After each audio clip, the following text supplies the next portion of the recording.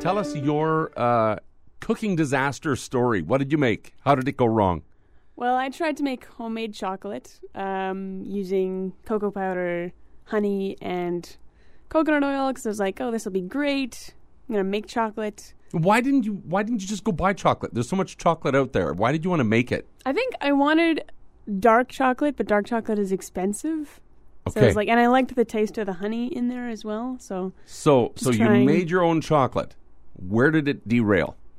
I didn't really look at a recipe. I was like, I mean, how hard can it be? You know, we're gonna make simple ingredients. You know, it's all about like no processing, whatever. So it's 3 ingredients. You know, honey, cocoa powder, and coconut oil.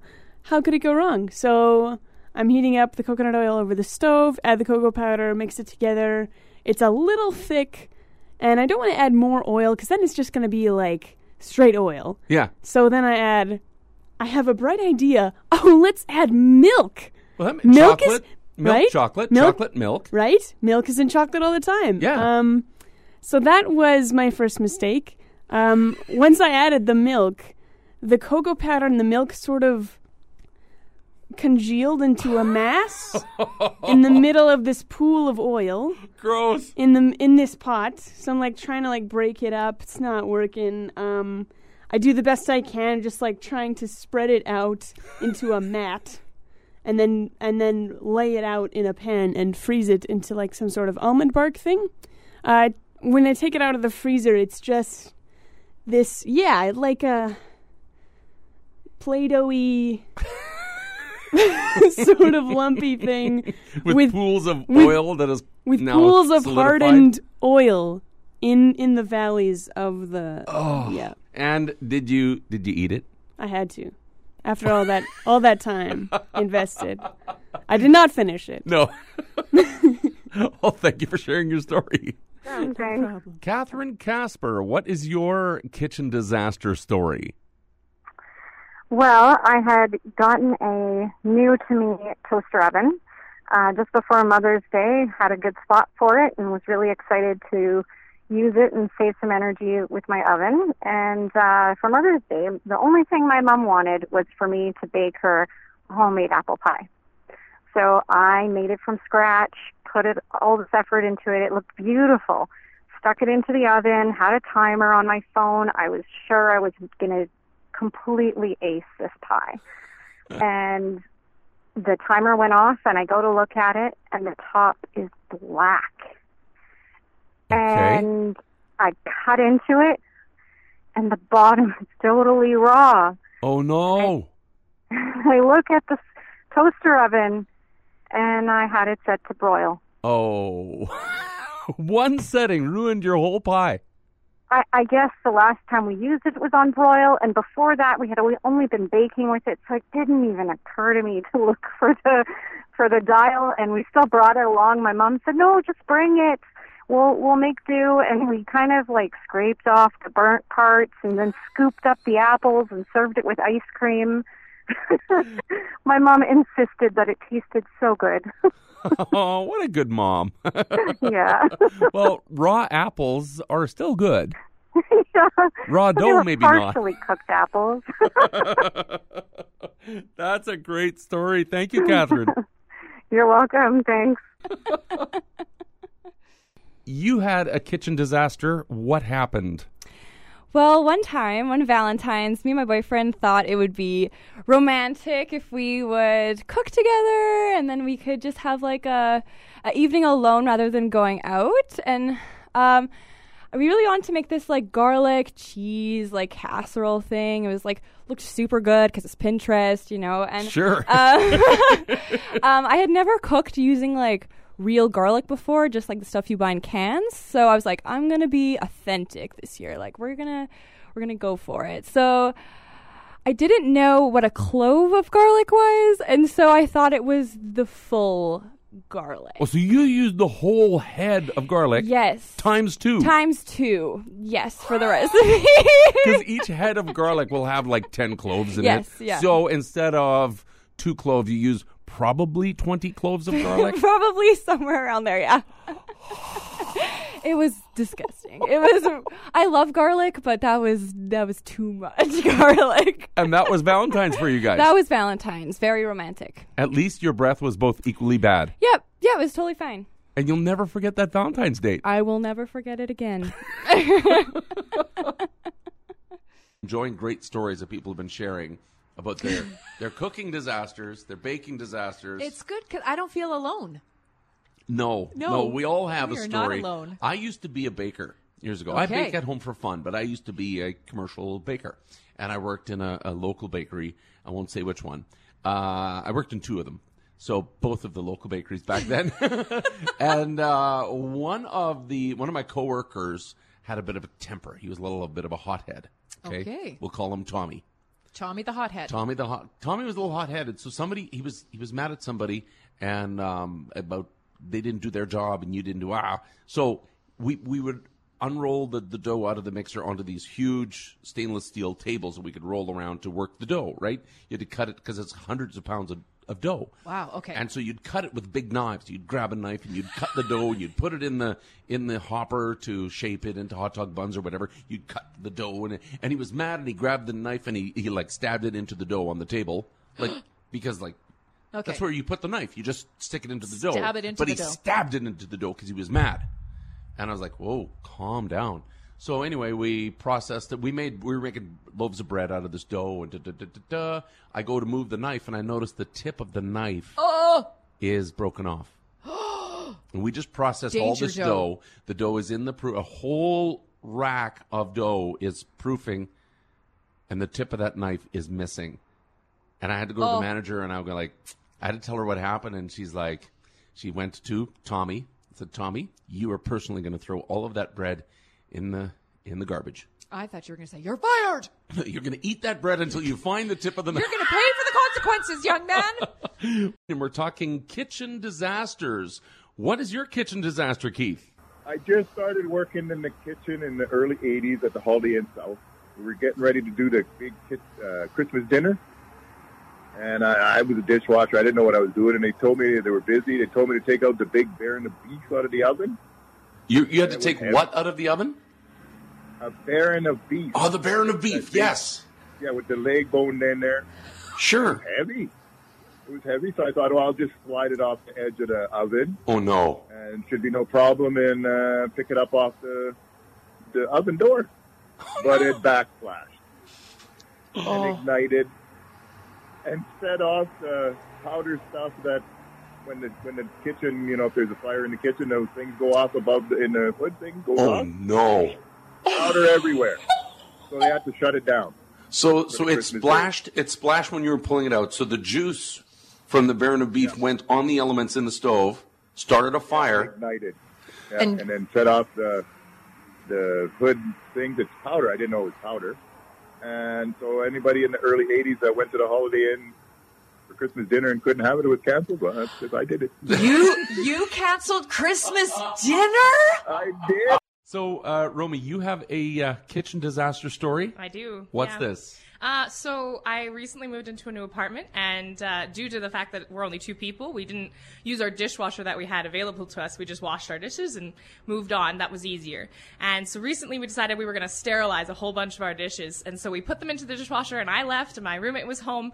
And I come home a few hours later, and I walk in, and our kitchen floor has, like, this giant puddle of water on it. Oh, no. And I was just like, hey, roommate, is like, do you know that this is happening? And she's like, oh, did it get worse? And I was like, what do you mean, did it get worse? Apparently, she'd already come and, like, cleaned up already a big giant puddle worth of water. And then there was another one, so we were like, maybe we should turn off the dishwasher. So we turned it off, and then it kept leaking for, like, probably another 2-3 hours because it had to, like, get all the water out of its system. Now we just don't use our dishwasher, which is fine because, it takes 10 minutes to wash the dishes. But Yeah.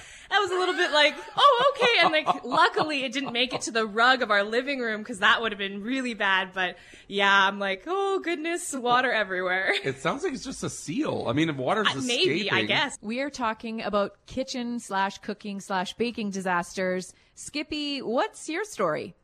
Well, 30 years ago, I was on my own, and I set my place on fire. You set your place on fire from cooking. Okay, what happened? Cooking. I was cooking French fries in a pan, in an oil pan. And I dipped oil with those round spoons. Yeah. Across the large element, and I went across the element, ripping the flies off, and I went across the element, and boom. And so the whole house went down? No, I set the kitchen on fire, and I didn't know how to get out of the house fast enough. So the fries were done. No French fries. And my landlord came along and put out a fire extinguisher. I didn't know how to use a fire extinguisher at the time. Now, do you know how to use a fire extinguisher? I do now. Yeah, I bet. Wow. Okay. Well, I'm glad it turned out okay for you. Do you cook French fries still? No, I don't. I don't touch stoves. Don't touch stoves. Okay. Well, there you go. Well, thank you so much, Skippy. Okay. Have a good day. Thanks. You too. Take care. I love that. You know, like he knows he did it. Like it happened. What are you gonna do? And now it's like, just own it. He now knows how to use a fire extinguisher. And leaves the oven alone now. Yeah, doesn't touch Lesson the learned. oven. Oh, Skippy, that's awesome. Thank you so much for sharing your story. What is your kitchen disaster story? One day, my boy was shoveling the neighbor's driveway, and he asked me to come and give him a hand. Well, so I went over there and gave him a hand, and at the time I had a chicken on the rotisserie and the barbecue in the garage, and so I gave him a hand, and also I had the door open to my garage for just a little space, just to let some air go through. Then I look, and I mean, it's just smoking black out of my garage, and I'm like, oh no. So I go up the barbecue. Here's this rotisserie chicken just absolutely going around in circles on flames. So your chicken's on fire. Yeah, the chicken's absolutely burnt. There's nothing left. Just nothing. Flambe chicken. Yeah. So then I took a picture, sent it to the family on the family chat. They're laughing at me. Share in our pain. Yeah. So then we went and had. So the only thing we had for supper that night was chicken fingers. Yeah. That was it. Well, at least now we can have a good laugh about it. Yeah, it was a good laugh. Thanks for sharing your cooking disaster story. So, Robert, you have a kitchen disaster story, but I understand it's not your story, it's somebody else's. No, it's actually my sister's. Yeah, she. This was back in the early 80s. I was a younger guy, and she moved out to her first apartment with her friend, and she was going to bake her very first loaf of bread, and I guess she put in a cup of yeast instead of a teaspoon. And so we get a phone call at our house, and my sister's like yelling at the phone for Mom, and I'm like, Mom, there's something wrong with Karen. And so she comes running to the phone thinking that there's something really wrong, and she goes, how come my bread is pushing the door open on the oven? It was pushing the door open? Yes. On the oven? Yeah, the whole oven was one loaf of bread. Oh, my word. Yeah. That's something out of a movie. It was hilarious. We went to her apartment to help her clean the oven, and it had reached every corner of the oven. Now, I'm talking an apartment-size oven, so it wasn't exactly full-size. But still. But, it had filled the inner parts of that oven.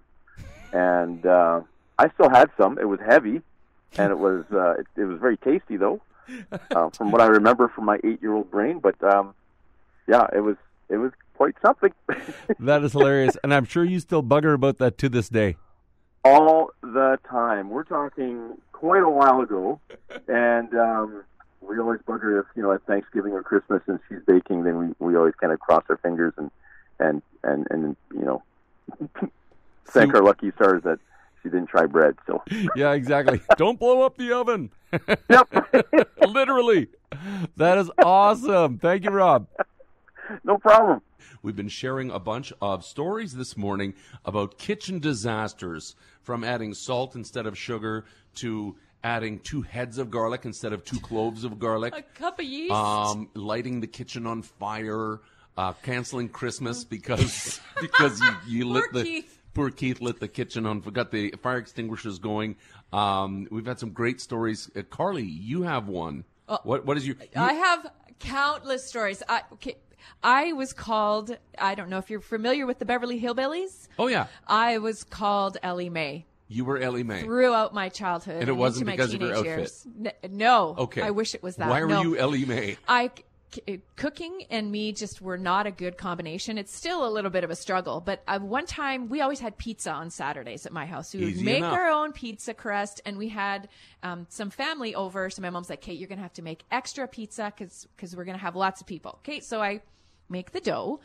And I roll up, get it all done, and everybody's sitting at the dining room table. This is a big deal because I'm doing it all by myself, and I made the pizza. And my dad starts to cut the pizza, and it looks great. And my dad cuts it, and then it goes like just flat, and stuff oozes out of the dough. And Oh, wait, out of the dough? Like, we're not Yes. talking about the sauce. no, Stuff no, that was oozes out looking of good. the Yeah, dough. The dough oozes, and my mom's at the other end of the table, and she's like, "What did you do?" I'm like, "I made pizza, Mom." So she takes me. Dinner is halted. My mom takes me into the kitchen and's like, "Okay, show me what you did." In the meantime, my dad is cutting this, scooping it, spooning it onto plates, and then he's like, "Don't anybody." So my dad ate some. Yeah, he ate some. He ate some while I was in the kitchen, and then he comes into the kitchen, and it's like flopping over his hands, and he's like, "Carly, like, I had a bite. I'll finish this piece because I love you." But then he's like, so Mom goes, "What did you do?" So we go through. My mom is a bulk food maniac. Everything was purchased in bulk, so it's in those little bags, right? Sure. Not labeled. Oh, no, Mom. So instead of, see, here I'm going to show you my ignorance. Baking soda or baking powder. I can't remember what goes in. Yeah, no. Vanilla pudding. Oh, you put... Yeah, that's what I put in the pizza dough. You didn't, when you opened it, smell the vanilla and No, go... Courtney, I was in Oh. the zone. You didn't know that your No. sodium bicarbonate and your...